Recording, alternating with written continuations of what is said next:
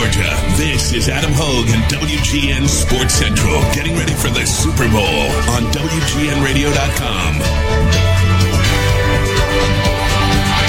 Welcome in from Atlanta, the last day here on Radio Row. It's been a fun week, and we're not stopping. We got another big show for you here today. Charles Tillman, Akiem Hicks, Jerry Rice.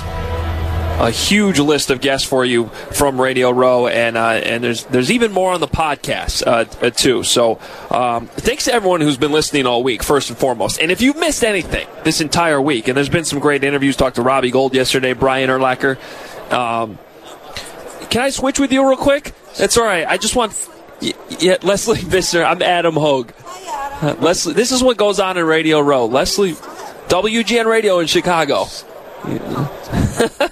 Leslie Visser borrowing a pen live on Radio Row here. This is the kind of stuff that happens here. Joe, am I painting a good enough picture for how the craziness that's going on here? Yeah, I think so. I think especially with some of the stuff that's happened throughout the week, like you already mentioned the Robbie Gould interview. I thought it was so cool that when you were talking to Urlacher, or was it the to Robbie. That's what it feels like. To Robbie. You're talking to one guy, and then another guy walks by, and he's shaking hands, and everybody knows each other, and you're like, hey, I'm Adam Hoge, WGN Radio. Yeah.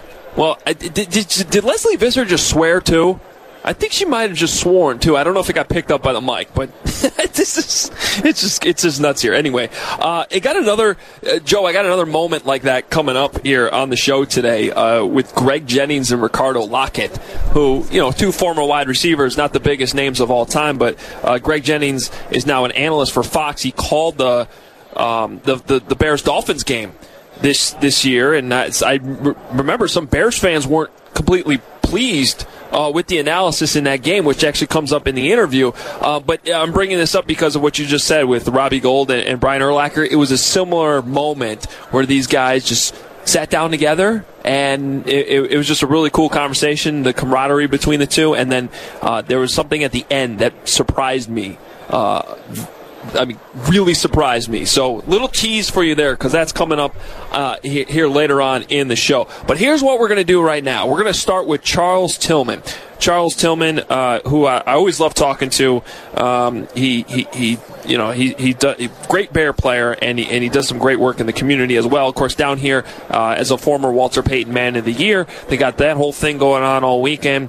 He's going to be talking to all the finalists, so he's always here at the Super Bowl, and he had a few minutes to sit down with me earlier this morning. So here he is, the great Bears cornerback, Charles Tillman. As we start Day 5 here on Radio Row on Sports Central, WGN Radio. Familiar face sitting down with us, Charles Tillman. What's going on? Day 5. I know, I've been here for a while. You're lucky, though. Can you tell I'm a little tired? Just a little bit? I can tell you're warm. I got in my car yesterday. Man, I took my dogs outside. My dogs didn't even want to go poo. They didn't want to pee. They didn't want to poo.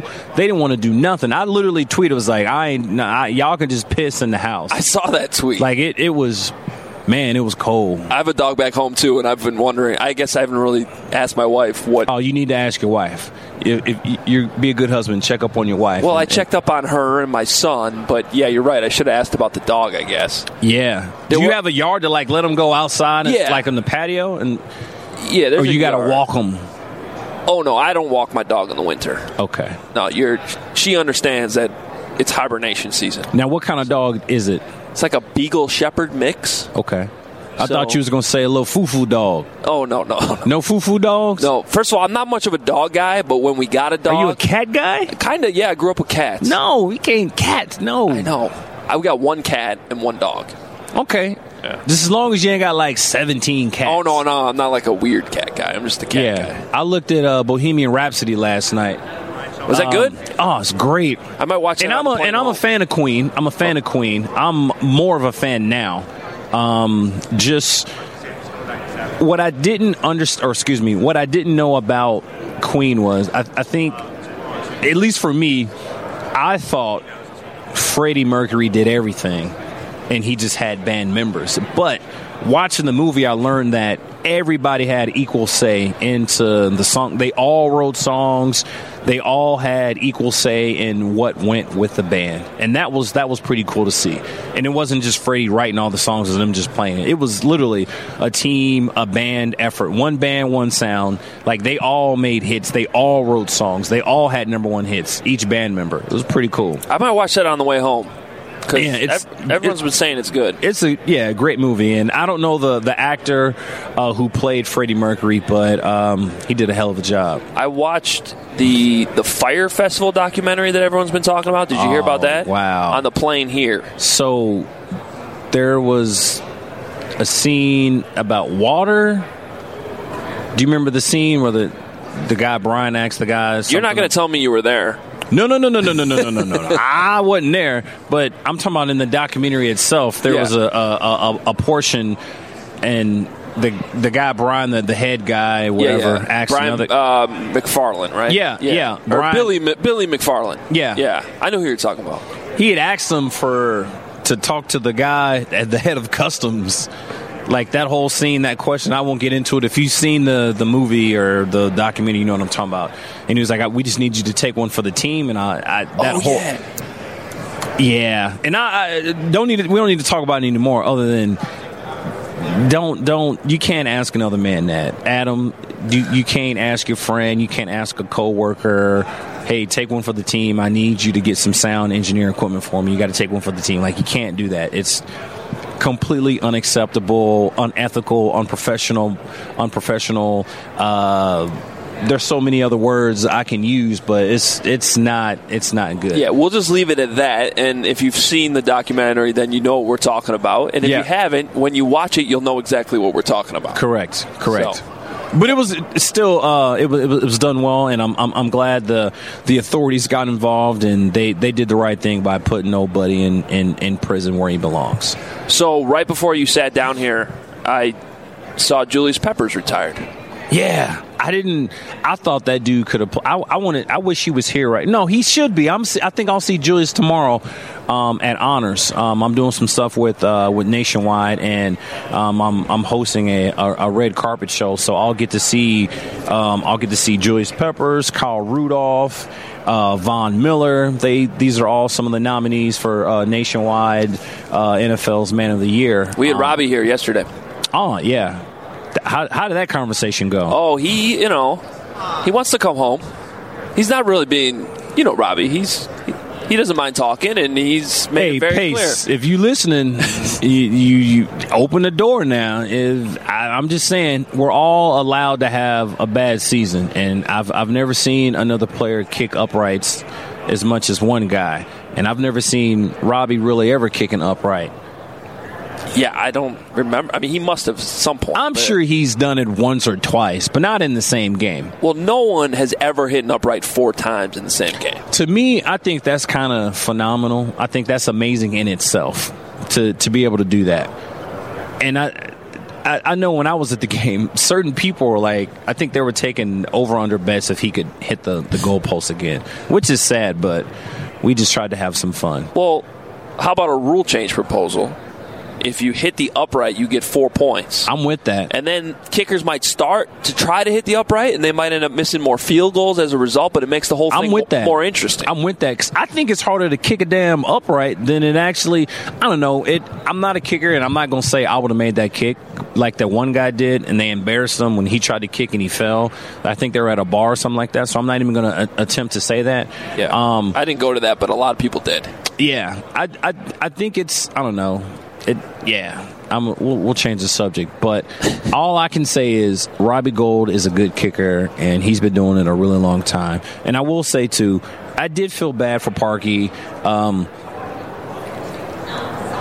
People have to understand. There was I went to the game. I was disappointed, but there was a guy who walked out of Soldier Field, and he was mother effing and cursing, and you can be mad. Be mad at Parkey. Be mad at him for hitting the upright. I'm okay with that. But don't talk about the man's family. Don't try to threaten him. Don't threaten do the whole, his dog. Yeah, like don't do the what's the guy with the Cubs, Bartman? Like he's not on that level. No one should have to deal with or go through that. Human error. The guy made a mistake, and trust me, I feel bad. I've been in games where I've made a mistake where I was the guy, and you've lost the game, and it's like crap. So I believe me, Parkey, if you listen or if this gets back to you, hey, man, I know it feels like crap. I know that feeling. It's a long off season, but I tell you what, competition brings out the best in anybody. So I know they signed a new kicker and made the best man win, but I guarantee you you're going to see some great competition. I think sometimes you get lax, like, well, I'm the only guy. I can just chill and coast along. No, not now. You got some competition, and I'm for whoever wins, may the best man win, but competition, it brings out the best in you as a player. Well, you know. And you always need it. You know how Chicago is. I mean, it's a great sports town. They love you when everything's going great, but they can be brutal, too. And you were there for the whole Chris Conte thing. Yeah. And right when that happened, I'm like, that's what's Cody's going to get the Chris Conte treatment, which was always unfair to Chris when all that happened. Yeah. Again, you be mad at a player for his play. I'm okay with that. You can boo him. I'm okay with that. It's just the insults. You know, your mother is your dad or your wife. How can you be so effing this? You effing this. Hey, man, you're not gonna say this to me in the street to my face. Right. They're doing videos on Instagram. There's a barrier between us. You know, you're an internet tough guy.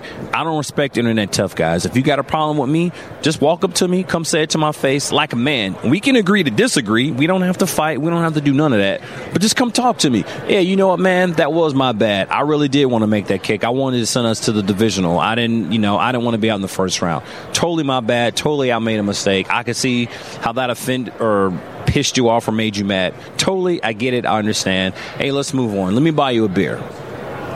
So what's on deck this weekend with the Walter Payton Man of the Year Award and Nationwide? Yeah, so tomorrow I'm hosting a nationwide red carpet event, and I'll get to talk to Kyle Rudolph, Julius Peppers, Von Miller. Hopefully, my goal tomorrow is to try to talk to all 32 finalists as they walk through the red carpet for honors and really get them to talk and speak about their foundation. Nationwide is doing something really good they've done the last couple of years. They're giving these players a platform to talk about their charitable work off the field and what they do. You know, each contestant or finalist or nominee, they'll get $50,000, and the actual winner, Nationwide's giving them $250,000. So Nationwide has really stepped up and doing some big things with Man of the Year Award, and they're really trying to take this award to the next level, which they've done. And I'm happy to be working with them, and I'm excited to be a part of what they're doing. I remember how excited Jared Payton was when Nationwide came on board. Yeah, I mean, it took the whole thing to a different level. You know what though? I know I'm not Peyton Manning, but I can probably I know I can do some commercials. You know, you should do them together. You need a new pitch guy. I've been coming up with my own little sayings. I think I could do it better than Peyton Manning. You know, like I'm saying a lot. He's pretty good. He is damn good. But I gotta say that I gotta talk in head form or not head forms. I gotta say something creative. So if I say I'm better than Peyton Manning, they're gonna be like, really? It's gonna draw attention. You know. So yeah. I don't think I am, but I just he's a really good actor too. I don't think he gets enough credit for his acting ability.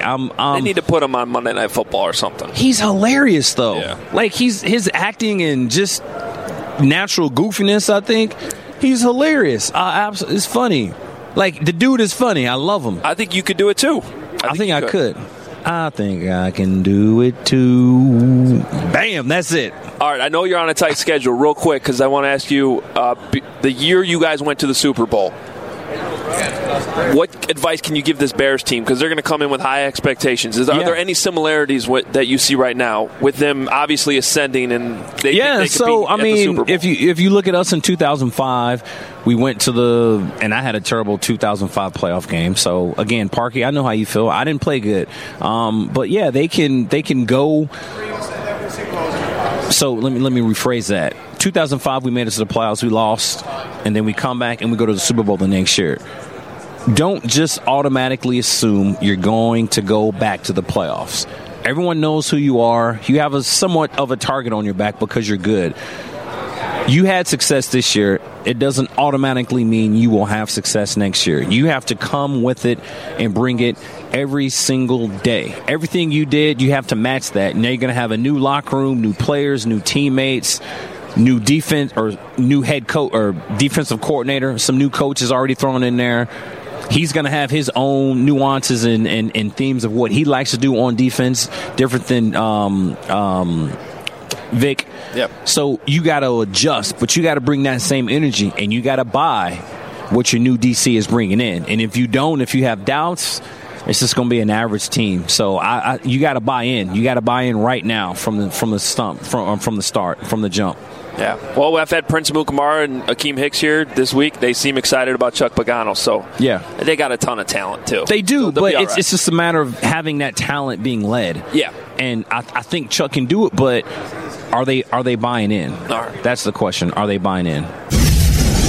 And that remains to be seen. I mean, we haven't really, other than really this week, I haven't been around the players since all this went down. And a lot of that will be determined, I think, in the spring when they get back together at Hallis Hall and start off-season workouts, which is still a few months away. But I think the Bears handled a tough defensive coordinator situation very well, landing Chuck Pagano. But that'll be a storyline for sure all season long. Always good talking to Charles Tillman. The best part about Charles is that he just wants to talk about anything. And I don't know if he was planning on talking about random movies and things like that, but that's the best part about talking to Charles Tillman. So he came up on the morning show today when we talked to Jared Payton, because that, like you said, he's a former Man of the Year, Walter Payton Man of the Year. So like you said, his personality just kind of jumps out at you, and we're lucky as a city to have him represent us, and that was really a good conversation that you had with him. I like the idea of getting him involved with Peyton Manning in these nationwide commercials. I mean, he did a pretty good job of pitching himself there. Oh, for sure. Yeah, he could definitely pull that off. No doubt about it. All right, well, we're going to take a quick time out here on Sports Central. We'll come back from Atlanta with Akiem Hicks, who I ran into yesterday. A lot of Bears players running around. I've been trying to get you as many as possible, and the Pro Bowler Akiem Hicks is coming up next on Sports Central. Adam Hoge is live from Atlanta on the front porch of Super Bowl 53. This is WGN Radio Sports Central on WGNradio.com.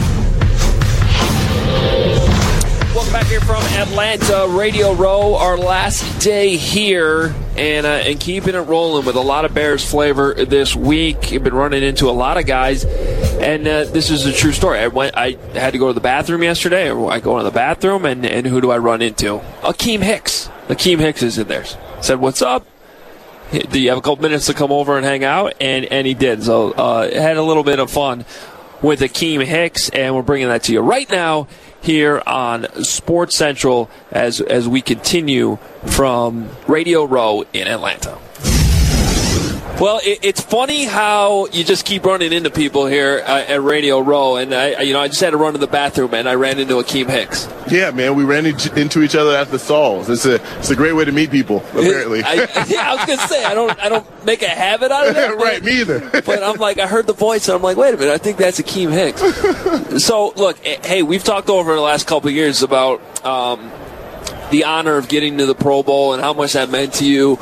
I didn't get a chance to be there with you in Orlando last week, but everything I watched the skills competition on TV, which, by the way, I don't think I've ever watched in my life. But you guys were on it. I'm like, they're playing dodgeball. I got to watch that. Now you got to see it. Now, you see, I'm completely different. I grew up watching the skills competition. Okay. I used to love it. Like, it was everything to me. And so to participate in it was a big deal for me. Do I wish they still had big guy events like the bench press? I'm sure they could squeeze that back in there so I could pump out a couple reps and look really strong. That's what got me as a kid, watching guys get under that bench and, like, saying to myself, wow, I got to be that strong one day. It's a great thing for kids to see. Well, you guys won the dodgeball game. We did. No thanks to me, though. That video was hilarious. It wasn't my best performance. I got to tell you this. I am truly thinking about setting up some type of celebrity, charity, dodgeball tournament in Chicago. Okay. Just to prove myself. I need to be better, and can't let America see me play dodgeball that way. Well, you got a little cocky. I'm a cocky guy. You're standing there like, hit me, and then someone nailed you in the shoulder. I'm more confident than cocky. Let me revise that statement. I am very confident in any skill set you could imagine. If you put me anywhere, I feel like I will at least be above average in anything that I do. Unfortunately, that day, I didn't really meet my own expectations. But I'll say this. I'll play against Andrew Luck any day. Well, it's a challenge. Hey, so tell me if I'm wrong here, but just, again, I wasn't there. I was just watching on TV, and I heard some of the interviews.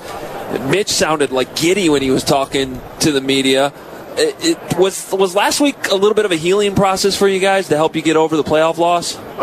Truthfully, my healing came in the week and a half that I spent just sitting in my basement, watching old clips of the season and, talking to my girlfriend about, different parts of football and explaining to her how things happen and stuff like that. When you just get a moment to just sit back and look at the accomplishments that we had this season, we played a great season of football. It was unfortunate, and I think that we were too good of a team to lose in the way that we did, but that's just the nature of the business. That's the nature of football. It's not always going to happen how you want it to. You just got to appreciate the journey, and I definitely appreciated how close, how strong this team was, and how much it meant to each guy and what we fought for together, and we fought to be in that position. Didn't go our way, but as is football.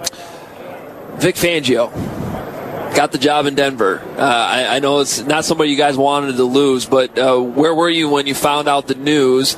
And I know you guys are also very happy for him, too, though, to get that opportunity. Very happy for him. It's kind of one of those things that you have a feeling about, and it kind of felt like he was going to be departing, and it hurts, and I would have loved nothing more to selfishly hoard him and keep him to myself.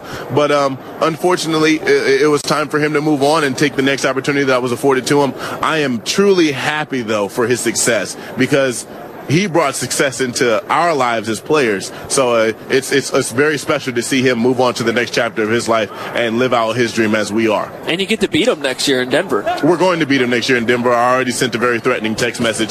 It was like love and like, man, I'm going to miss you, but I can't wait to play you. That kind of thing. So it's going to be exciting. It's going to be fun, and maybe we'll switch shirts or something. We can't really switch jerseys, right, but I'd love a Vic Fangio signed shirt. That'd be pretty. I think you should be able to get one of those. Why not? Why not? I mean, I worked for him for 3 years. Right. So at least I can do is get a shirt. How much credit do you give Vic for your success? I mean, your career has really blossomed since you came to Chicago.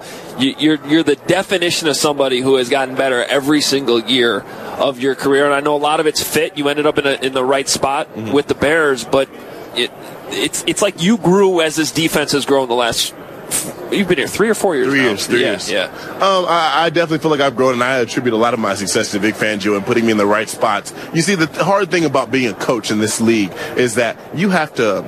This is my own opinion, by the way. You have to put your players in the right positions to be successful. You have to play to your personnel. A lot of people have schemes, and they say, man, if I just throw a guy in here at that spot, he'll be successful. But you really have to know your personnel, and I think that's one of the things that Vic Fangio excels at. He knew that he couldn't put me in a wide 9 and say, go rush the quarterback. He knew that I needed to be in the interior, fighting off blocks, helping clean up for Danny and Roquan and Jarrell before Roquan, and, just making sure that, guys felt comfortable and played in their position of strength. So, yeah. So how does Chuck Pagano fit then in this? It seems like we got a chance to talk to him last week at Howells Hall for the first time. It seems like he really wants to keep things similar. He worked with Vic back in the day in Baltimore, so I know there's like some crossover with the language, and he said he wants to really learn what you guys were doing rather than have you guys learn a whole new scheme. either way it goes, this is my outlook on the situation. Either way it goes, we're going to play good football. We have the right personnel. We got the right culture. We got the guys in the building that we actually have a year of success under their belt now. And so it's going to be exciting to see how all this plays out. Do I know how I'm going to be using the scheme? I haven't the slightest clue. Do I know how Danny Trevathan's going to be using the scheme? I couldn't say.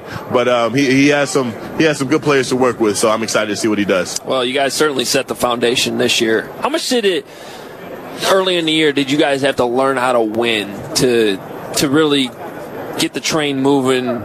I don't know if you guys thought you'd win 12 games at the beginning of the year. I had you pegged for 10, and then people thought I was crazy. You ended up winning 12. I had myself pegged for 16. You never step on the field as a football player and think that you're going to lose. Right. I don't care who's doing what or who's playing running back, quarterback, defensive end, or safety. When you step on the field as a player, you have the ambition to win.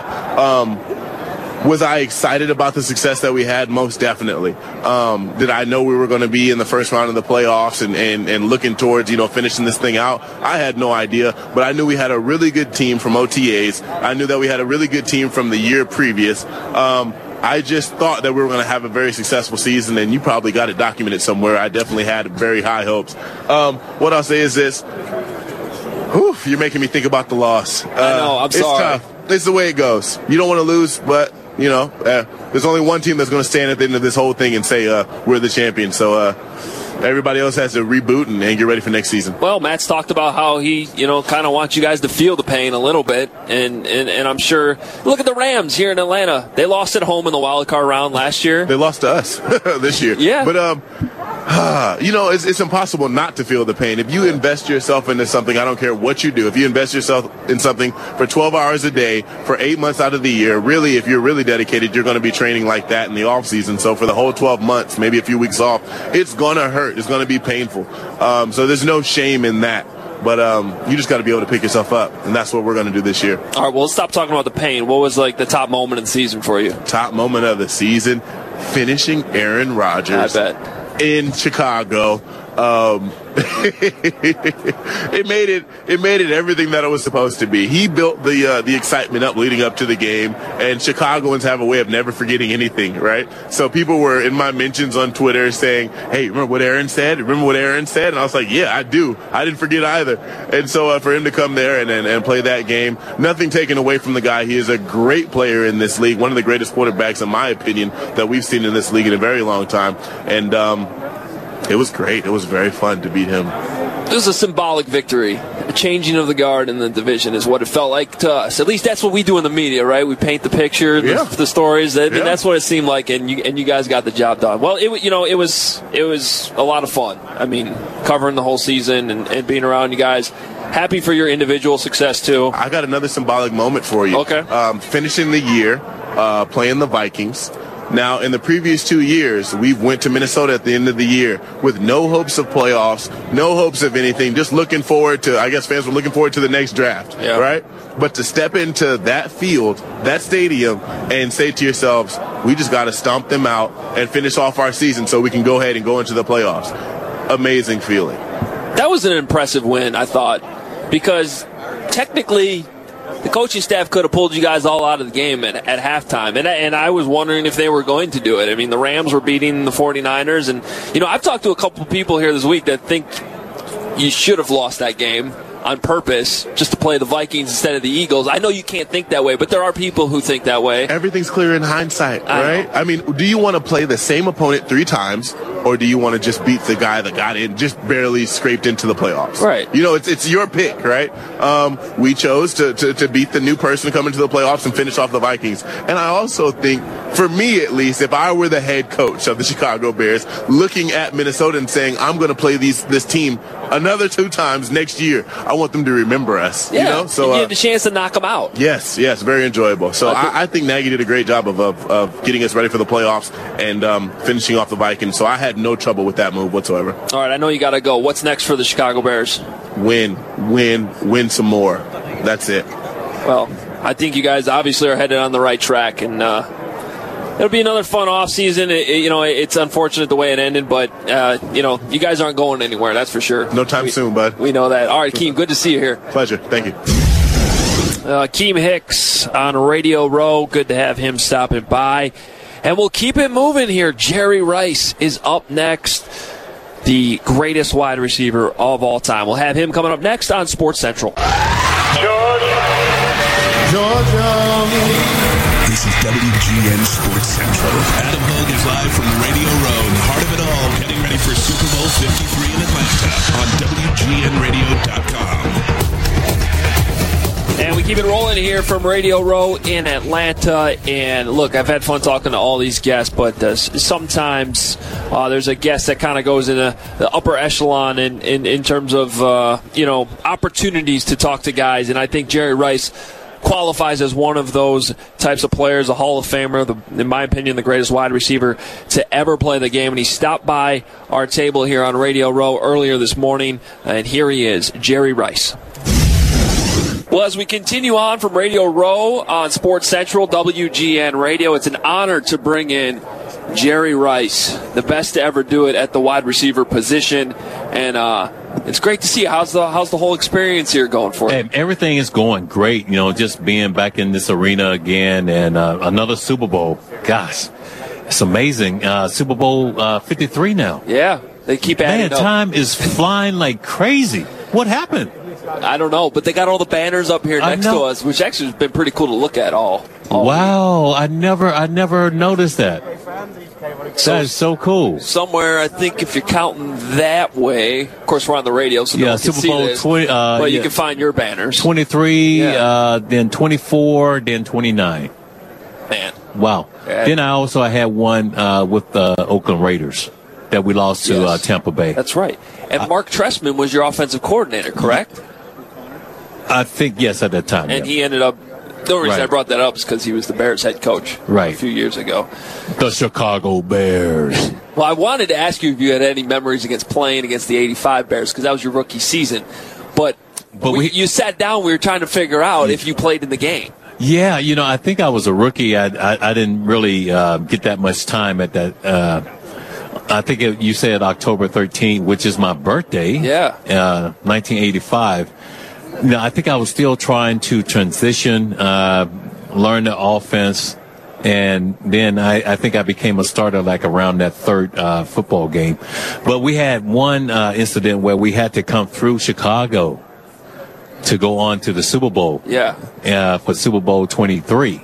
The championship was in Chicago. I'll never forget that. And what do you remember? What I remember, it was so cold. It was so cold, man, that, it's like doing pregame warm-ups. I remember this, the Chicago Bears. They had their short sleeves on. They were just blowing smoke. So I was like, you know what? I'm so fired up. This is the championship game. I don't need any sleeves or anything like that. So I became all macho and stuff like that. The second after warm-ups, I went back inside. I put on long sleeves, everything that I could put on. But, yeah, we had to go through Chicago to get to Miami where we played the Cincinnati Bengals. It's funny you bring that up because this year the Rams, they're here in the Super Bowl, but they came to Chicago in early December. Right.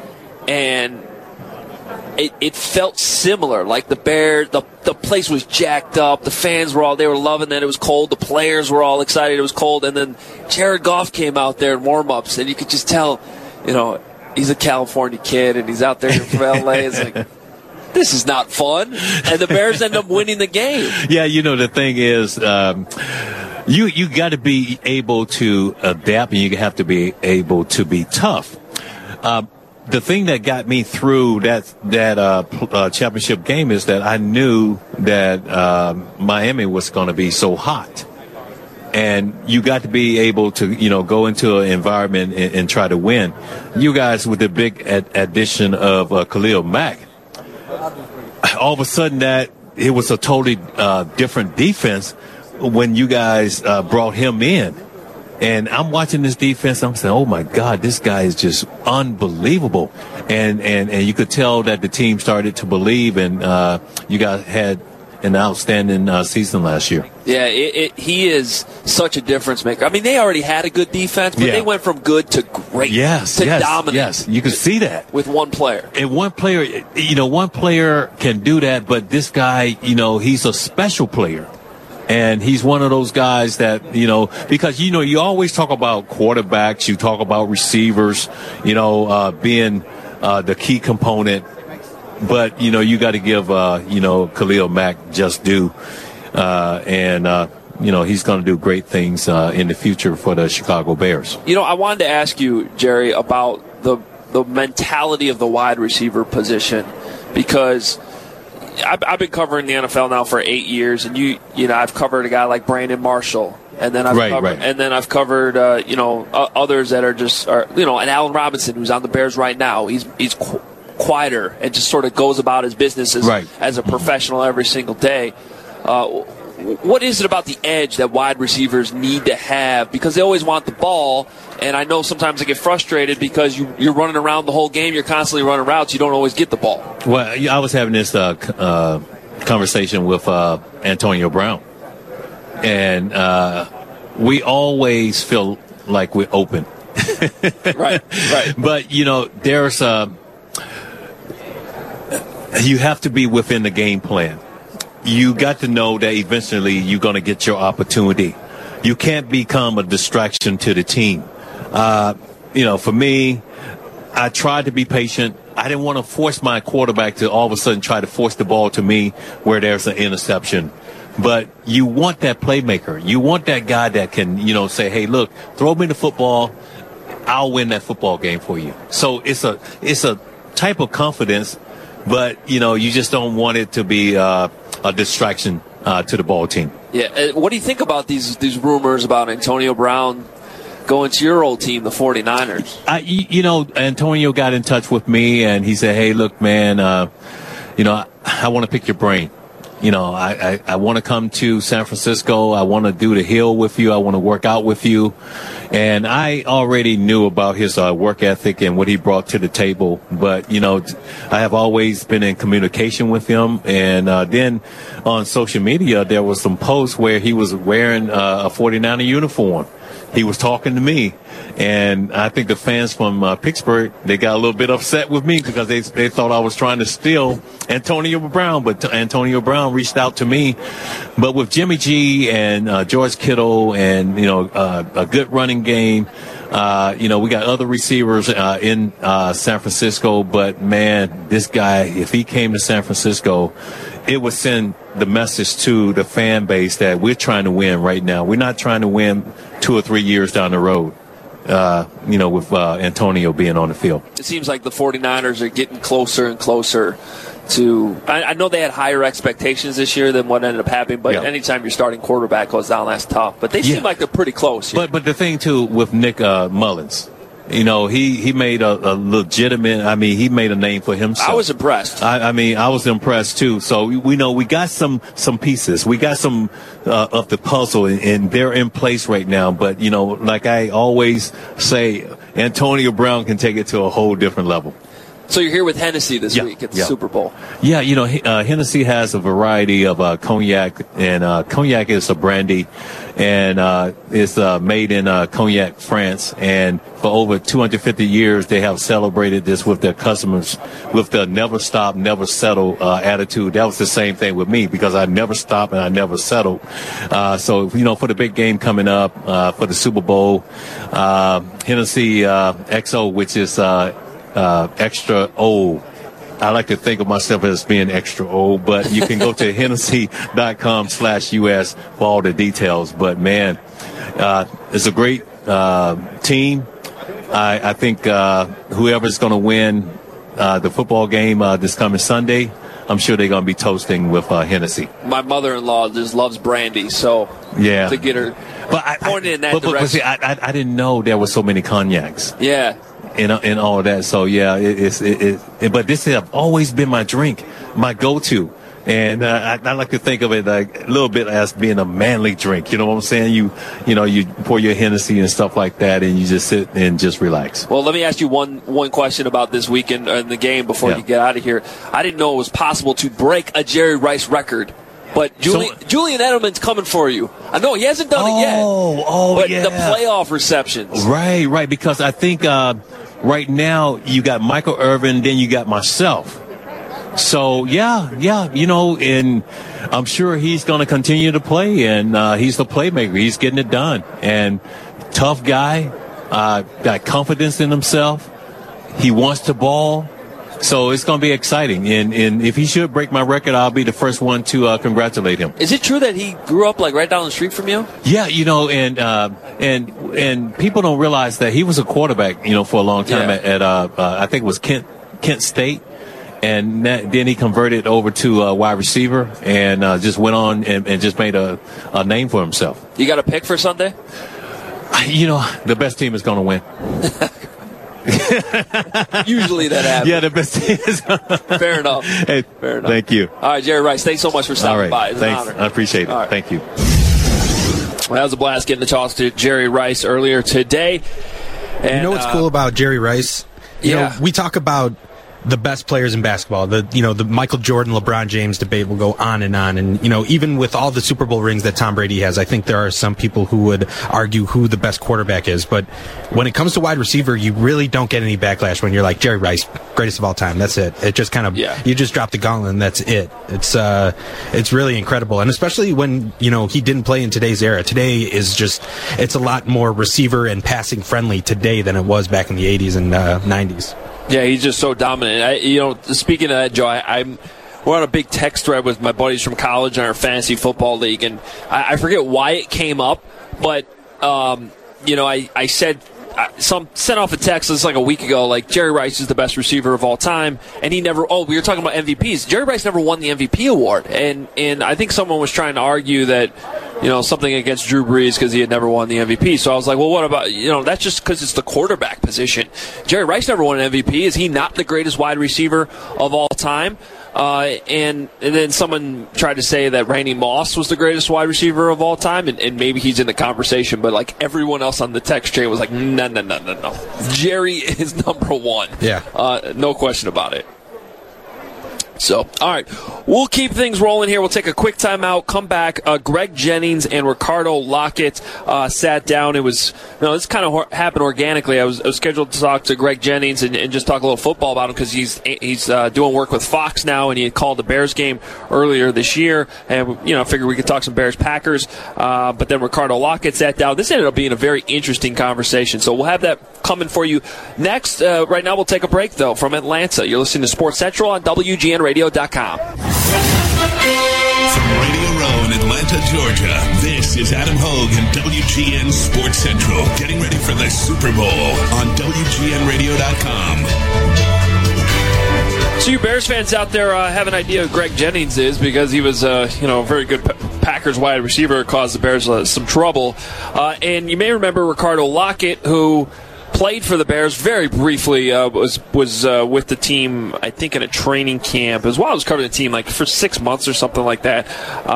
But was had most of his success with Seattle. And you may remember that he was the guy that the pass was intended for in the Super Bowl when Russell Wilson was picked off at the goal line, and it looked like the Seahawks were going to win their second Super Bowl, and instead the Patriots ended up winning that game, and Ricardo was supposed to be the guy catching that ball, and he's been pretty hard on himself over the last few years over this. So this is a conversation that starts with Greg Jennings, and Ricardo Lockette comes in, and then those two guys end up, it's like they didn't even need me. They just start talking football and start talking to me about that Super Bowl, and it turns into a really fun football conversation here. So here it is. We'll start with Greg Jennings and Ricardo Lockette here on Sports Central. Welcoming in Greg Jennings here on Radio Row, former Packer. Maybe a little Bears-Packer talk here. Yeah. Got your Super Bowl ring on? Absolutely. That's a nice ring. You guys have one. Yeah, it was from before I was born. I'm 32. They won Super Bowl 20 3 months before I was born. Hey. So it's been a while. A little bit. It's been a while, but you're an analyst now. You called the Bears Dolphins game this season, and what are your thoughts? I mean, it's a pretty good team. Really pretty good team. They are a great team. They're one of the teams that when you look around and see who's in this game, they could have easily been in this Super Bowl this week playing against probably the Patriots. But I like the Bears. You know what's interesting? I remember watching the Bears the year before last. Well, not this past year, but the year before. Sure. And I watched them play the Packers with Glennon at quarterback. Oh yeah, and he had all those turnovers, but they played well, and I knew then because they had the offensive line played well. They were able to run the ball, and then defensive line, the trenches were solidified. And I'm like, I remember going on the herd as I'm with FS1, and I remember talking to Colin. I'm like, Colin, the Bears, they're going to be good next year. Mark my words, the Bears will be good next year.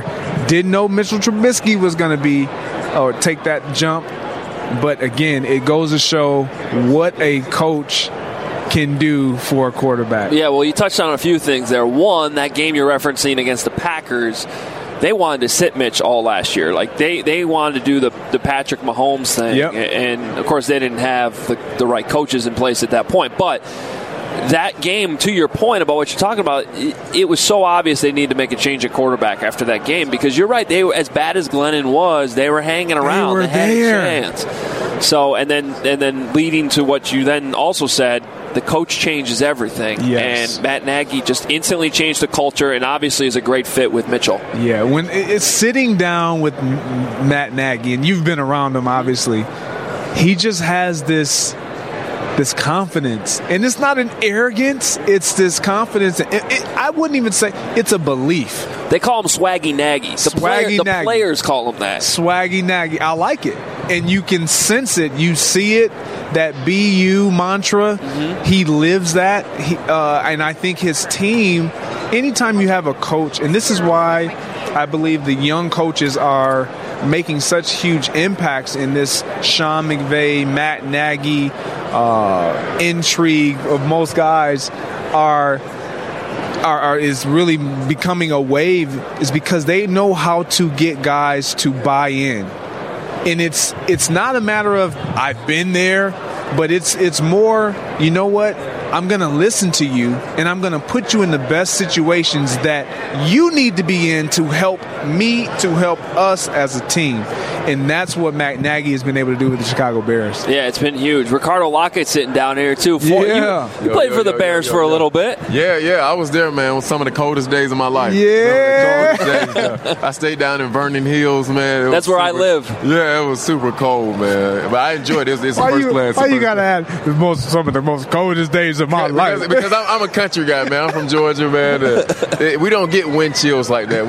You close your door at night, and up on the door you hear, yeah. It was like, well, we got practice at 6:30. We got weightlifting. I'm like, oh my God. Yeah, but it was cool, man. I enjoyed it, man. First class program, man. I played there with Alshon and Brandon Marshall was there. They had great guys that I learned a lot from. So at least you're near a big city. Greg, you got to tell me what it's like being in Green Bay. Now, I got a lot of family. I have family that live in Green Bay, so I know a little bit about the state of Wisconsin. I'm a Badger, actually. But there's nothing there outside of Lambeau Field. We're near Chicago. See, we call Milwaukee a suburb of Chicago. I don't know if it stretches to Green Bay. Yeah, no, it does not stretch. It's nothing. It's absolutely nothing there. I mean, it's honestly, I enjoyed it because I come from Kalamazoo, Michigan. Yeah. Small, 100,000, a little over 100,000 population. Very similar feel to Green Bay. I'm a family guy. I was already married, had kids. Like it was perfect for me. Right. But for guys like myself. Oh my goodness. See, I was a pup. I was a pup coming in like, okay, what is the NFL all about? So coming into that, it's like, it's kind of like my neighborhood. This is what they've been telling me about. Yeah. So this is why I've been running these hills. But the gratification is the work. The gratification is making it to the playoffs. The gratification is meeting guys that you've seen play before you and say, hey, man, I think you can do this. Or like, hey, man, you belong here. Because you don't really know that you can do it until you actually do it. You can do it in college on the highest level. You can have the confidence and come in. But until that actual preseason game or that first season is over, it's not that bad. Not Absolutely. that bad. Mm-hmm. Well, you guys had a little bit different starts to your career. Greg, second-round pick. Ricardo, you went undrafted. And it took you a little while to get traction. I think it was your second stint with the Seahawks, right? After you were with the Bears when things kind of took off. Is that right? Yeah, for sure.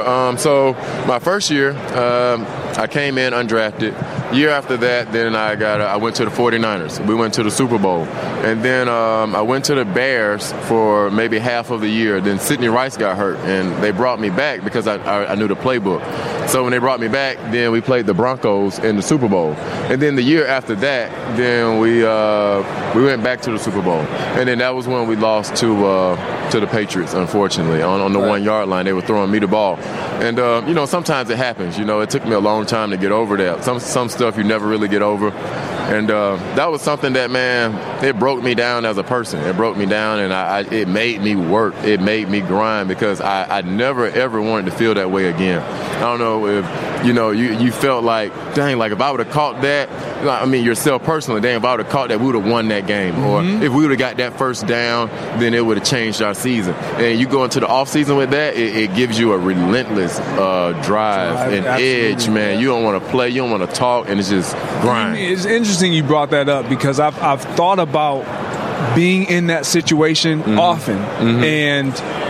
And for any listener out there, like the situation that you were in, it looks like, well, why doesn't he come flat? Why doesn't he? It is such a bang. You don't.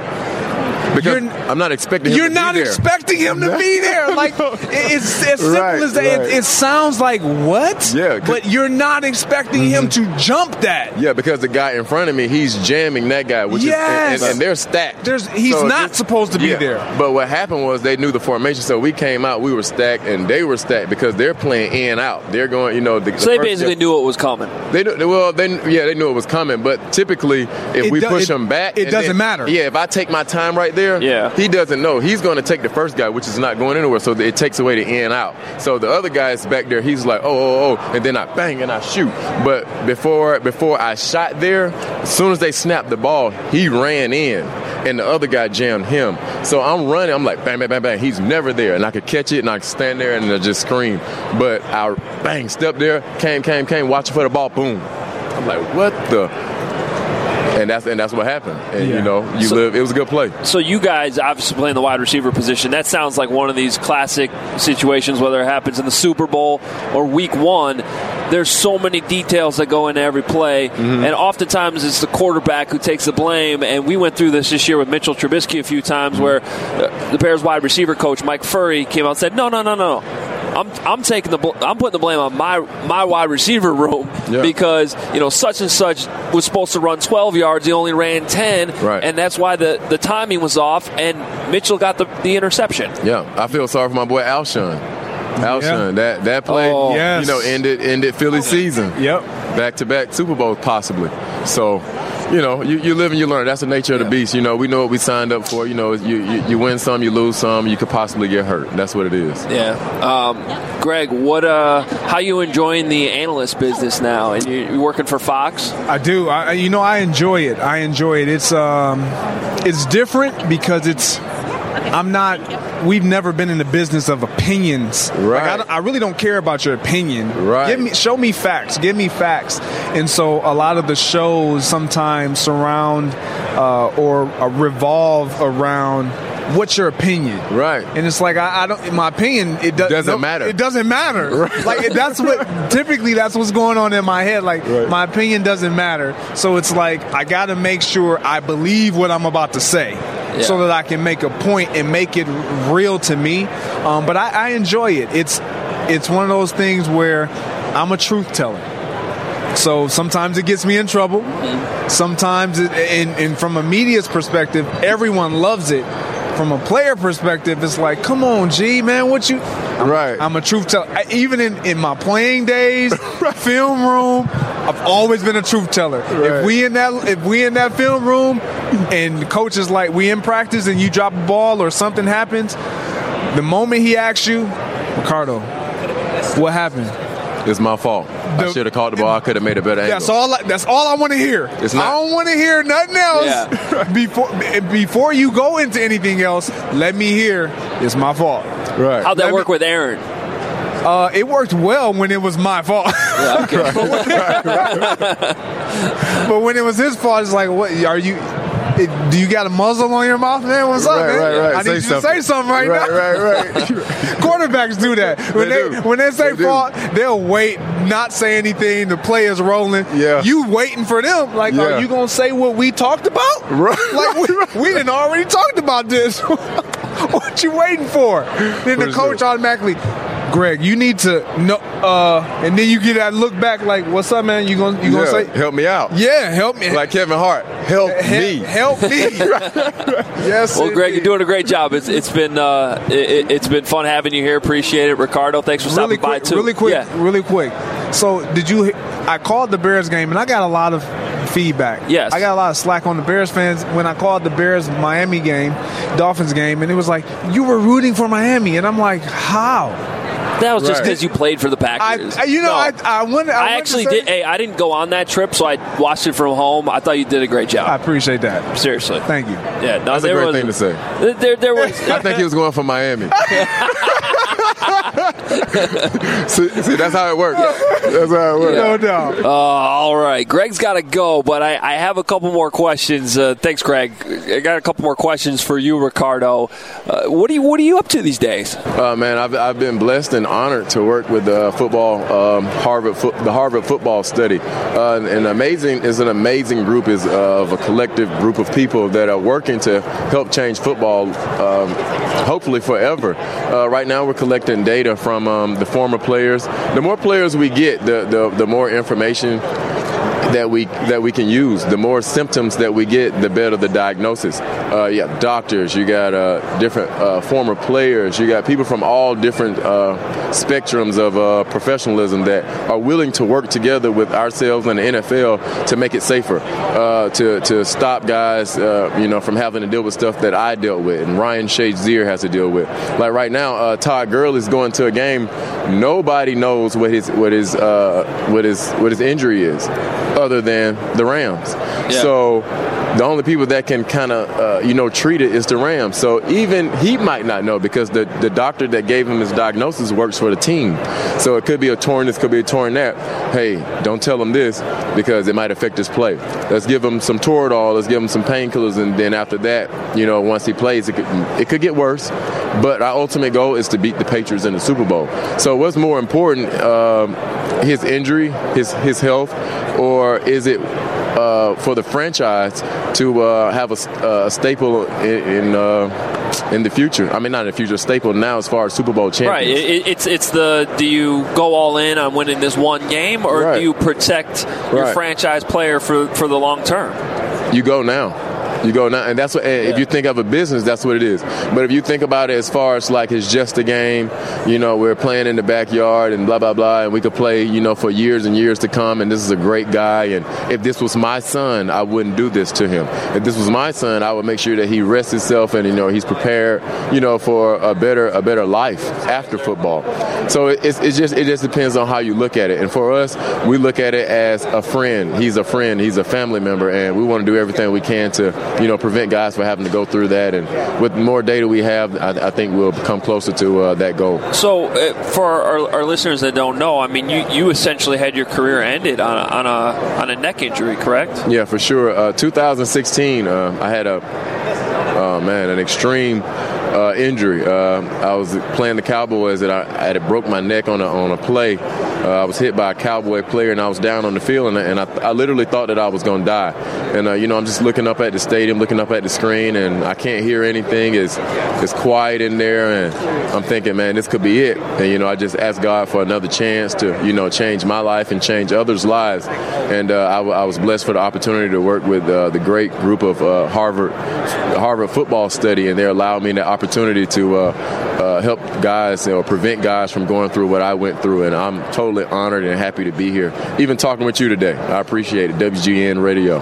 Well, I appreciate that you're here, and what you're doing is great. So I'm curious, did When you healed from that injury, I mean, are you fully healed, first of all? Could you have tried to play again, or was it a decision that, you know what, I just experienced this scary moment, I needed to be doing something else?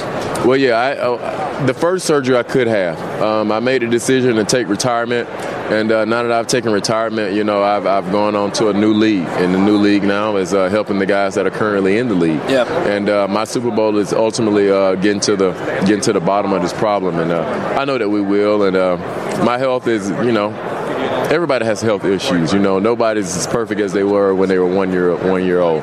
So, you know, I deal with everything I have to deal with on a daily basis, and use that what I deal with to make sure that nobody else. I use it as fuel. Got it. Well, hey, you're a Super Bowl champion. Oh yeah. You played in 3, man. A lot of guys don't even get to play in 1. A lot of guys don't go to the playoffs. That's crazy to think so about. You're talking about the playoffs? Yeah. The playoffs? Yeah, man. So I'm blessed, man. I'm a lucky guy, man. From a small town, from a small school, and been to more Super Bowls than guys that play D1 have been spoon-fed their whole life. Very cool, man. Ricardo Lockette, thanks for stopping by. No, thank you. All right, so this is a 100% true story. Sometimes the schedules here on Radio Row run together a little bit. Those were Greg Jennings and Ricardo Lockette were scheduled as back-to-back interviews there, and Greg showed up a little bit late, so it ran into Ricardo's time, so he just ended up sitting down, picking up the mic, ended up doing that together. They were outstanding together. I just assumed that they knew each other. I mean, if you listen to that, it sure sounds like they know each other. So Greg gets up. I keep talking to Ricardo for a little bit. We get done with the interview, and he goes, "Who was that?" And I was like, "That's Greg Jennings." That's the first time they had ever met. I just assumed they knew each other because of how much they just, if you listen to that, it seems like they've been friends for years. So, man, that speaks to some of the brotherhood in the NFL, I guess. That Ricardo Lockette and Ricardo said it's the first time they'd ever met. And anyway, a fun conversation with both of those guys, and very interesting stuff on Ricardo Lockette talking about that. Of course, that very infamous play with the Seattle Seahawks throwing the ball instead of running at the end of the Super Bowl against the Patriots a few years ago, and the Patriots winning. And Ricardo obviously putting a lot of blame on himself there, and a lot of times, you know, you don't think about the wide receiver's role in some of these plays, and it looks like it's on the quarterback or the play call, and you could certainly hear from Ricardo Lockette that he feels like if he had done something a little bit different there, he would have had a second Super Bowl ring on his fingers as he was sitting here with both his Seahawks Super Bowl ring and the 49ers NFC Championship that he was a part of. I think that was his rookie year. Anyway, we are rolling on here from Radio Row, the last day, and I'll be heading back to Chicago here. But, you know, I like to bring you local flavor here as well. And Danny Viatle, he's been a friend of WGN for a while. Of course, played superback at Northwestern, and he's now a Packer. So he's on the enemy sideline, and it's funny because there's a bunch of Packers. There's a bunch of Northwestern Wildcats who are now on the Packers. It's a whole group of these guys. And Danny over here at Radio Row today, and he's got a very interesting connection to Chris Chelios. If you've never heard this before, it's a fun conversation. So here's Danny Viatle, former Northwestern superback, now Green Bay Packer fullback. It's always good to catch up with an old friend from Northwestern. Yeah. Danny Viatle sitting down. Yeah, thanks for having me on. But you play for the enemy now. I know. It's a big change, especially when you grew up as a kid who was told if you liked the Packers, you could sleep in the garage. But yeah. So give me an idea of that dynamic a little bit, because, I mean, you're an NFL player now, so you're going to go work for any team that wants you, right? So the Packers call, and you're like, all right, well, it's got to be different. But I'll tell you what, there's a strong Northwestern connection going on right now in Green Bay. Absolutely, yeah. So we got obviously I'm there. Dean Lowry's been there now for a couple years. Tyler Lancaster, who had a phenomenal breakout season last year as a rookie. Ibrahim's there, Ibrahim Campbell, and then Mark Murphy, who used to be the AD at Northwestern. So, and then there was, of course, the rumors about them trying to get Pat Fitzgerald and everything. And I knew right away he wasn't going to accept an interview.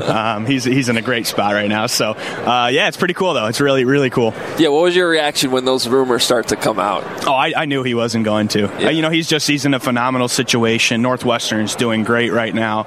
You just built a multi-million-dollar facility there right on the lake.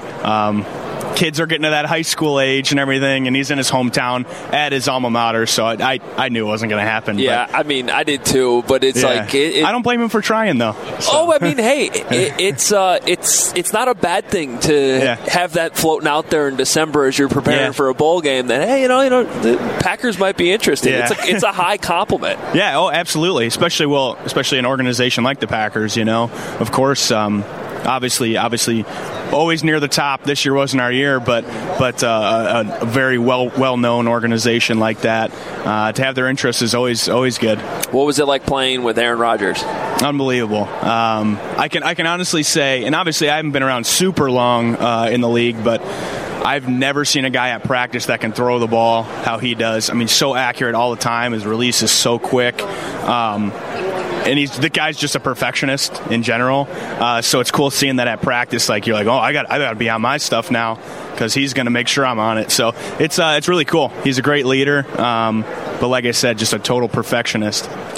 You played at Soldier Field. That was your senior year, right? Yeah. Against Illinois. Yeah. Uh-huh. Got the chance again this year to play at Soldier Field. What was that experience like coming home? It was really cool. I got to play there actually when I was with Cleveland too. Oh, that's right. So I got to play on Christmas Eve, which was really cool. Whole family came out. Snowy game that year, and then this year, obviously playing for the Packers against the Bears was pretty crazy. I'm pretty sure I had probably 20 people there, and a mix of Packers and Bears clothes. I couldn't convince everybody to wear Packers for me, but that's got to be tough. I don't blame them. Oh, yeah. I don't blame them. I don't blame them. But it's a little bit easier when you're playing for the Buccaneers, right? Yeah, exactly. But they're all Danny fans for the day, so that's what matters. What was that like being on the opposing sideline? Because in Chicago, that was such a big game. The Packers have been beating up on the Bears for years, and it kind of flipped this year. Yeah. And I know, just being around the Bears players like I am throughout the season, how meaningful it was to be able to clinch the division against you guys. Yeah. So just give me an idea what it was like on the other side. Yeah, I mean, obviously it was pretty disappointing for us. We were in a tough situation, obviously, with Coach McCarthy being let go and everything, and you kind of try to find your identity again, and you try to, get those big wins in those situations like that to kind of just finish off the year strong. So when you drop those ones, they hurt twice as much, right. In my opinion. But it was a great game by them, and I was happy for the Bears. I obviously wish that they would have gone to the Super Bowl, even though I'm with the Packers. You want to see your division play well, so that would have been great. But definitely a hard one to swallow when we lost that one. What do you know about Matt LaFleur so far? You know what? Not a ton, but I will say, seeing that their rushing offense, I think finished the year like second or something like that, and I know Luke Stocker, who he used at fullback a lot in Tennessee. That's always good to see, especially as a fullback. So hopefully we can get to the running the ball like that again. And then, our OC coming from Jacksonville, they used a lot of 20-21 personnel also. So that should be good for me. I'm excited. We're talking to Danny Viatle. Is Jerry Rice walked by right there? Exactly, I told you he's walking around. Played at Northwestern, now with the Packers, and give me an idea of what it's like being a fullback in the NFL, because some teams like carrying one, others don't, but you're not at a position where all 32 teams even have one of them, let alone most positions you're talking about there's 3, 4, sometimes 8 guys at a position. It's got to be a little weird. It's a very small group. I always call it like the fullback fraternity. There's probably 19 of us, maybe not even. But I think right now the reason you're seeing a reemergence in certain places and some places just not using it is it's hard to kind of find the right mold now of the guy they're looking for. Like, I think the prime example of what you want to see in a fullback in today's NFL is Kyle Juszczyk. I mean, obviously he's catching the ball a ton. He blocks great. I mean, dang, they pretty much use 20 and 21 personnel the entire game with him in there. So if I feel like for myself, like that's the kind of role I can kind of move into with, I played, everybody jokes about it, but superback in college. Right. So being able to catch the ball, still block, do pass protection when you need to, that's kind of the mold I think that I fit. And hopefully with, Coach LaFleur coming in, all our new coaches and everything like that, they'll be able to see that. That's the one good thing you get, I guess you get from a new coaching staff is you get a clean slate. Right. So I'm definitely pretty excited to show them what I can do. And like I said, that's kind of the way I think the fullback route's going, is guys who are athletic enough to catch the ball, handle athletic people in pass protection, but still go blow somebody up in the middle when you need them to. What do you think is the ceiling for Northwestern football? They got the facilities now. I know they at some point want to upgrade the stadium, and hopefully that happens. But did you get a chance to see the new place yet? I did, actually, pretty much right after it opened. Okay. I actually took my engagement photos, not in the new facility, but like on the water right there, in a couple of spots on campus. Unbelievable. I've never seen anything like that in terms of athletic complex, especially that indoor field is insane. But it's so different from what you guys were. Absolutely. Were training in before. I just look at it and I'm like, this has to be such an advantage now. Oh, for sure, especially in that the recruiting game, right. Which has always been, I feel like, kind of the tough part for Northwestern, because you need obviously the kids with the grades and everything as well. Not that you don't in other schools, but Northwestern is definitely a lot tougher. So I feel like, the first step was when I was, a young kid, when I was incoming freshman, you got the Under Armour deal. Pat Fitzgerald signed his 10-year contract with Jim Phillips and everything, so you knew he was pretty much going to be there. Now you build this facility and stuff like that. A stadium renovation, like you said, would be phenomenal, but the it's stigma, only trending up. The stigma kind of attached with Northwestern. Like, they're not the biggest guys, they're not the strongest guys, they're not the fastest guys. So a lot of try-hard guys. Right. Can they ever compete with an Alabama if Northwestern ever got to the playoff? And I think right now it would be tough, but I guess what I'm asking, having been through the program, can they keep this trend going to where they can compete on that level eventually? I think so. I think obviously it's still down the road. I think, like I said, this is where they're going to start. I think you're going to start seeing them land some bigger recruits. In general, I think the academic side, you can't overlook that. It matters there. Yeah, and I think that the way kids are kind of thinking these days, too. I mean, everybody's starting to get great grades, and they know they have to have great grades to go to the school they want to go to and everything like that. So, and Fitz is truly looking for guys like you who came in that care about that side. Oh, yeah. I mean, you won't make it through if you don't. So, which obviously definitely, I guess, hurts your recruiting a little bit. But the way I see it trending, I think, 5-10 years from now, I mean, you could be a legitimate contender. I think there's still some steps along the way that they need to take, but like I said, Pat's going to be there forever, so you got the time. Yeah, he's not going anywhere, that's for sure. So you're living in Tampa in the off season because your fiance is Kaylee Chelios. Who's Chris Chelios' daughter, and you guys are engaged now. Congratulations! Yeah, we got engaged March 21st last year. So I was gonna wait till the 4th of July last year, but I figured she'd probably want a little more than a year to get it all squared away, especially because we were gonna be planning for a wedding in Chicago, but down in Tampa most of the year. I was like, we need a little more time. So, it's going great, though. We got most of the big stuff done. So, she's on the road all the time now with the hockey team, with the Tampa Bay Lightning. Yeah, our listeners might not know that she started off as a reporter for the Lightning. Right now she's doing analyst work? Yeah, so she started out, she was just their in-house hockey reporter. Okay. Obviously doing all their content, on the PR side and everything like that. And, now she's doing color commentary on the radio with Dave Mishkin, who does the play-by-play for them. So she's doing that when they're on the road. And I'm obviously probably biased, but I think she does a phenomenal job. I get a lot of people who reach out to me and tell me how well she's doing. So it's really awesome. It's really cool. It's cool to see media trend that way. There's plenty of we have a good amount of NFL reporters, actually, female NFL reporters, but on the TV side and specifically with broadcasting jobs calling men's sports, you don't see a whole lot of that. But I know Sarah Kustok really well, who worked in Chicago, and now she's getting the opportunity to do analyst work for the Nets in Brooklyn, and it's just cool to see that trend continuing on. Well, yeah, it's great. It's great for her too, especially because in football it's tough, because typically, women aren't playing football growing up, everything like that. But she had the chance. She obviously played hockey growing up. She played lacrosse in college, but most people don't know probably that she was an All-American in hockey in high school. So she played. Obviously, her dad played 27 years in the NHL. Yeah, I'm thinking Kaylee Chelios knows a little bit about hockey. So she definitely knows the sport.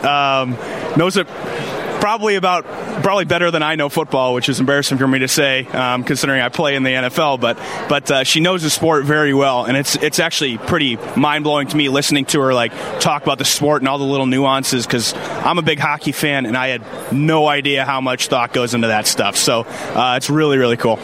So last year we talked to you here on Radio Row, and I think you may, if I remember right, tip me off that the engagement was on its way. Yeah. What did the conversation how'd the conversation go with Chris Chelios? Oh, it was cool. We actually so we were in Utah at the time, staying at one of their family friends' places, and it's funny because she went upstairs for a second, and I knew I was like, he's always all over the place, flying around, doing appearances and stuff. I was like, I don't know when I'm going to see him again. I got to ask him now, before she comes down. So I really quickly, I was like, hey, I would be honored if I can get your blessing. I love your daughter. I'd love to spend the rest of my life with her. Do I have your blessing?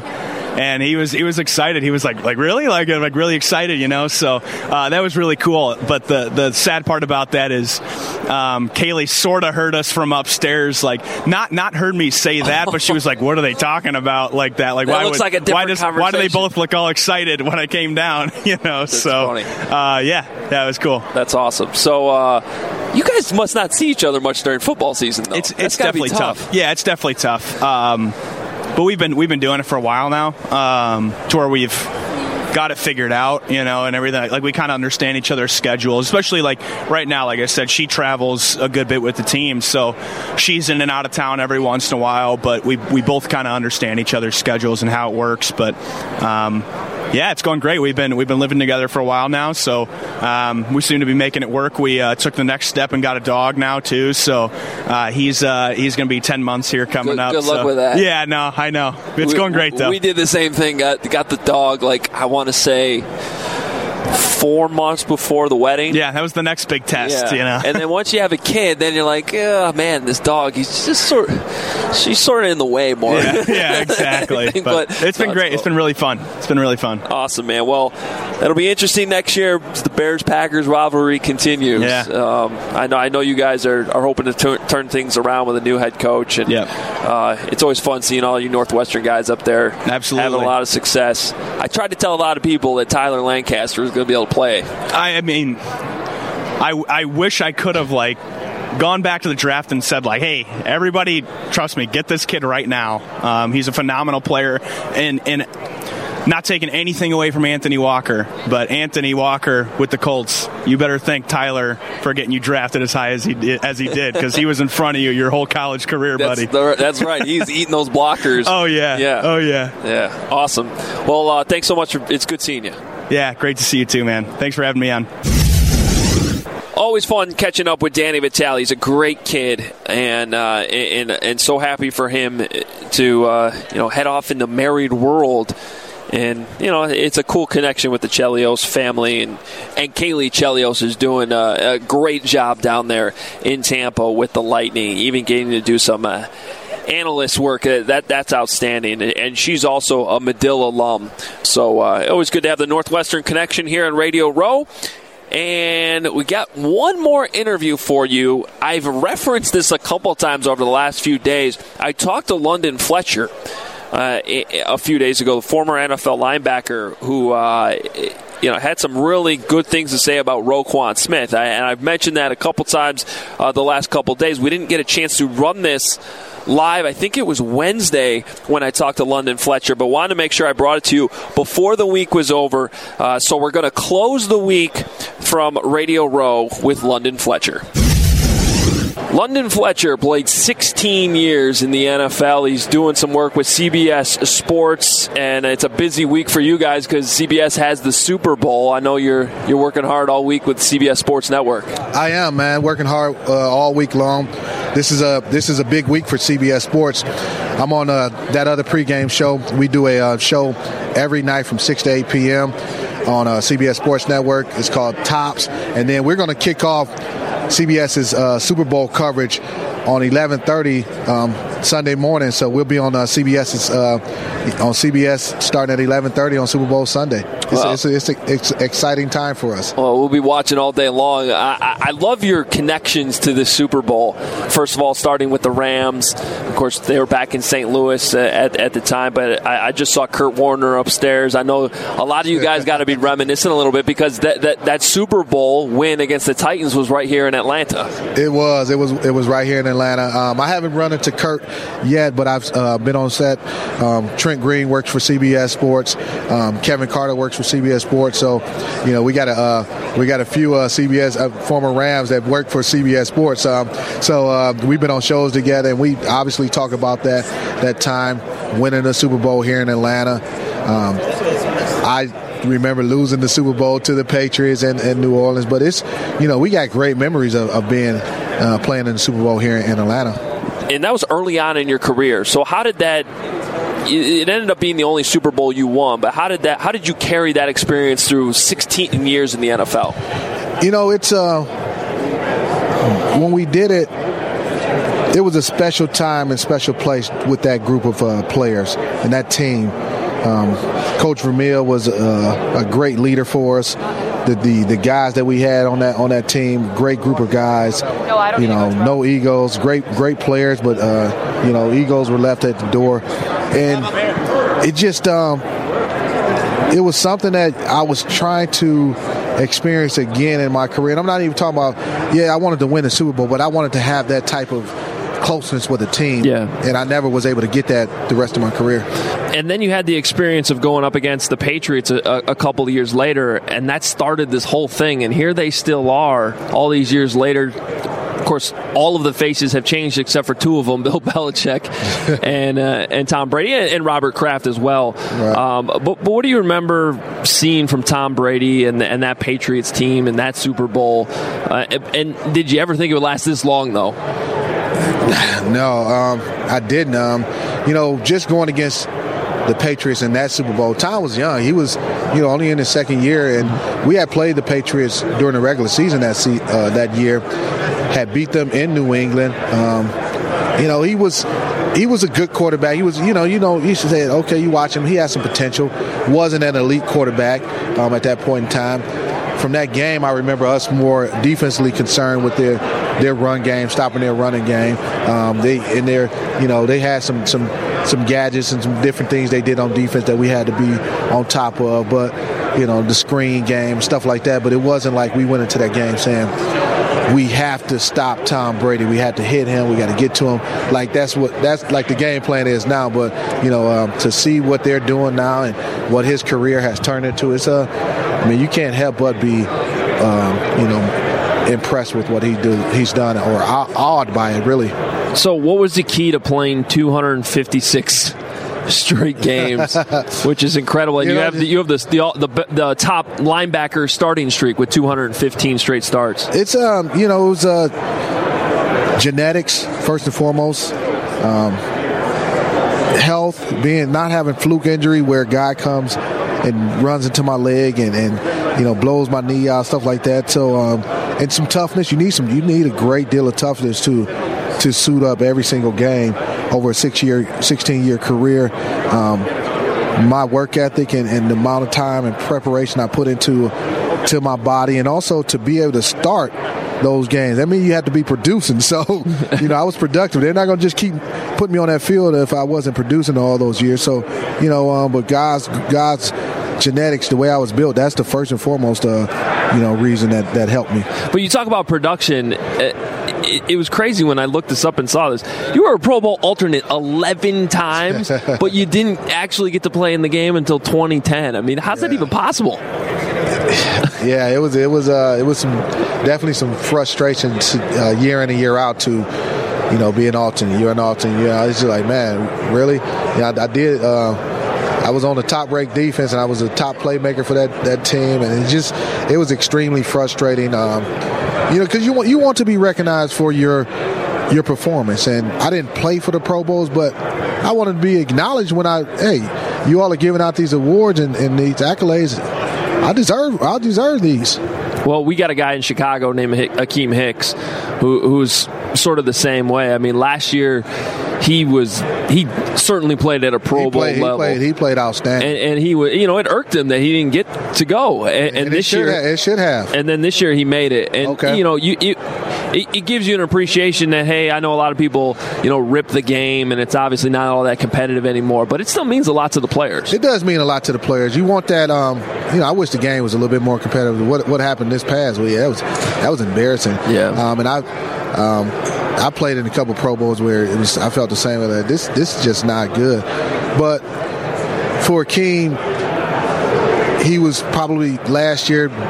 You had guys who had bigger names than he did, and a lot of times fans and even players around the league, unless they actually do their due diligence and look and see, man, this guy was one of the best defensive tackles in football.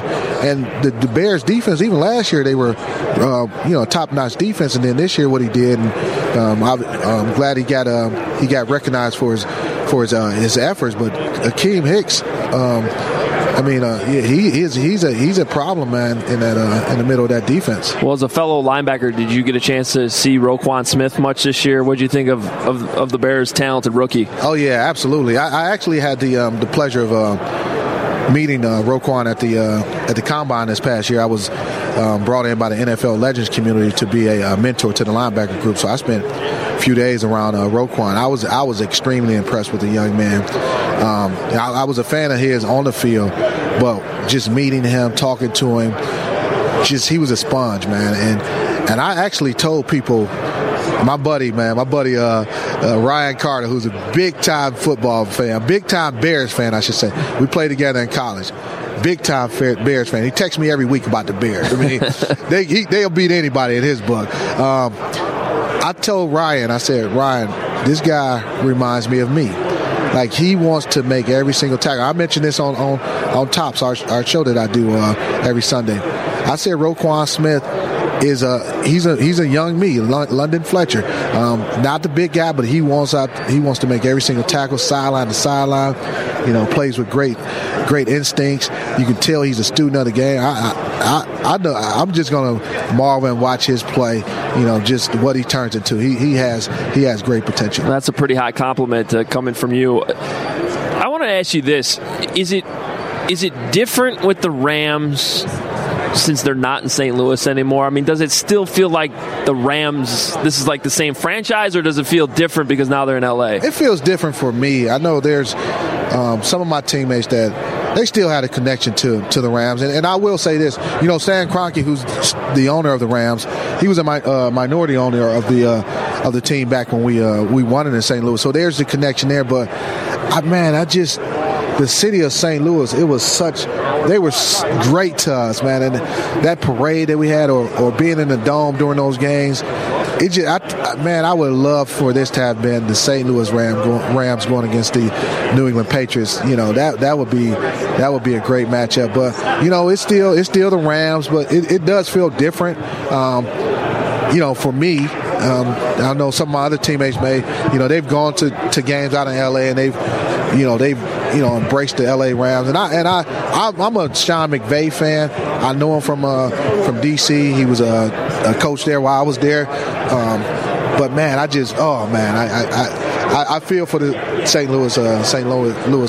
St. Louis fans. Yeah, it's kind of weird seeing all these teams move around all of a sudden and having two teams in LA again. I know you're here working with United Airlines too in DirecTV. Yes, I am. So, my friends at United Airlines just announced today that every customer flying on United's 211 planes in their fleet will have access to Seatback Direct TV, and they can enjoy free live television. That's right, I said free live television on United's 211 planes with the Seatback Direct TVs.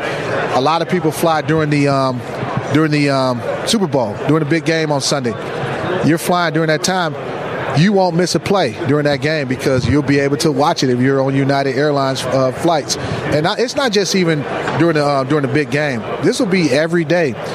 Every single United Airlines customer will have access to the Seatback Direct TVs. All right. Well, first of all, if you're scheduling flights during the Super Bowl, you need to do a better job of scheduling. Sometimes that happens. Sometimes that happens. It's out of your control. I will tell you, though, I do some work with Northwestern football, and we fly United during the season, and we had Direct TV this year on our flights home. It was the best. Because it's college football Saturday. You want to watch games when you're coming back. And absolutely. The primetime games are usually on when we were flying back, and it was awesome. You could watch any game. And when I played, we United's a charter flight for the Washington Redskins. We play, you got a 1:00 game. You're flying back home, and you want to be able to watch that 4:00 game. And it's not even just football. It's a lot of times you're flying, and it's your favorite television show that's on during that time. Like, now you'll be able to watch it, and you'll be the best part about it. You'll be able to watch it for free. That's the best. That is the best. And, for more information, you can go to United.com. And I mean, this is great. This is great what United's doing with the Seatback Direct TV. Awesome. 30,000 televisions. That's a lot. That's a lot. That's a lot. Hey, thanks so much for stopping by, London. All right, no problem. All right, our thanks to London Fletcher for sitting down here on Sports Central. He was one of many, many, many great guests we had all week long here in Atlanta. Boy, I had a blast. I'm tired, but I had a blast, and I hope you guys enjoyed everything we brought to you this week from Radio Row. And boy, it's a long list of thank yous. But I'm going to get through this because they all deserve it. Ross Tucker, Andy Benoit, Ian O'Connor, Ryan Leaf, John Eisenberg, John Clayton, Lee Steinberg, Tim Jennings, London Fletcher, Will Gavin, our new friend from London, and I'm sure we're going to talk to again as the Bears get ready to play in the UK this season, Prince Amukamara.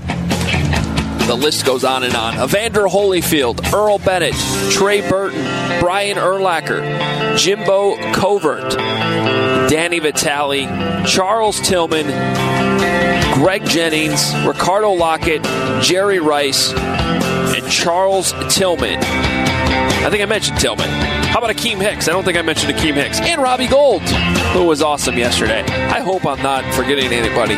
It's a really long list, and it's been a fun week. And I also need to thank Joe Romano back in Chicago. Guy works so hard, does the morning show with Steve Cochran all week long, stuck around with us every single day, helped edit a lot of this stuff, all the podcasts that you've been hearing, and also Krista Flores and Brett Jackson, who helped engineer this week as well. If you missed anything, it's all online, WGNradio.com. Find the podcast. Listen to it on iTunes. Listen to it on Google Play. Just search WGN Sports Central. It's been a lot of fun bringing you this content all week long. And if you missed any of it, it's all available. Listen to it at your convenience. A lot of this stuff we talked about isn't even necessarily about the game Sunday. So you can listen to it next week. You can listen to it in 2 weeks. Most of it Bears related. I've been amazed at how many Bears connections there have been down here this year, how many Bears players were down here this year. It's way different than last year. Of course, it helps when you're winning. And everyone wants to talk about the Bears. People are excited about the Bears. You can just tell. Talking to guys like Jerry Rice, talking to Greg Jennings today. A lot of people like the Bears' chances next year. And, hey, I'll be at Radio Row next year in Miami either way, mainly because it's in Miami. Get a little bit better weather. But, hey, last time Bears went to a Super Bowl, it happened to be in Miami. Maybe they'll be there next season. They'll certainly have a chance. Thanks again to everybody for listening. Find the podcast if you miss anything. And make sure you listen to Hoge and John's podcast all year long. We'll have a new episode next week. I know a lot of these listeners listen to Hoge and John's podcast as well. We'll have a new episode next week, I promise, after the Super Bowl. Get John Z back involved and have a lot of fun. Hope you enjoy the content all week. Enjoy the game. Enjoy the Super Bowl. Hopefully it's a good one.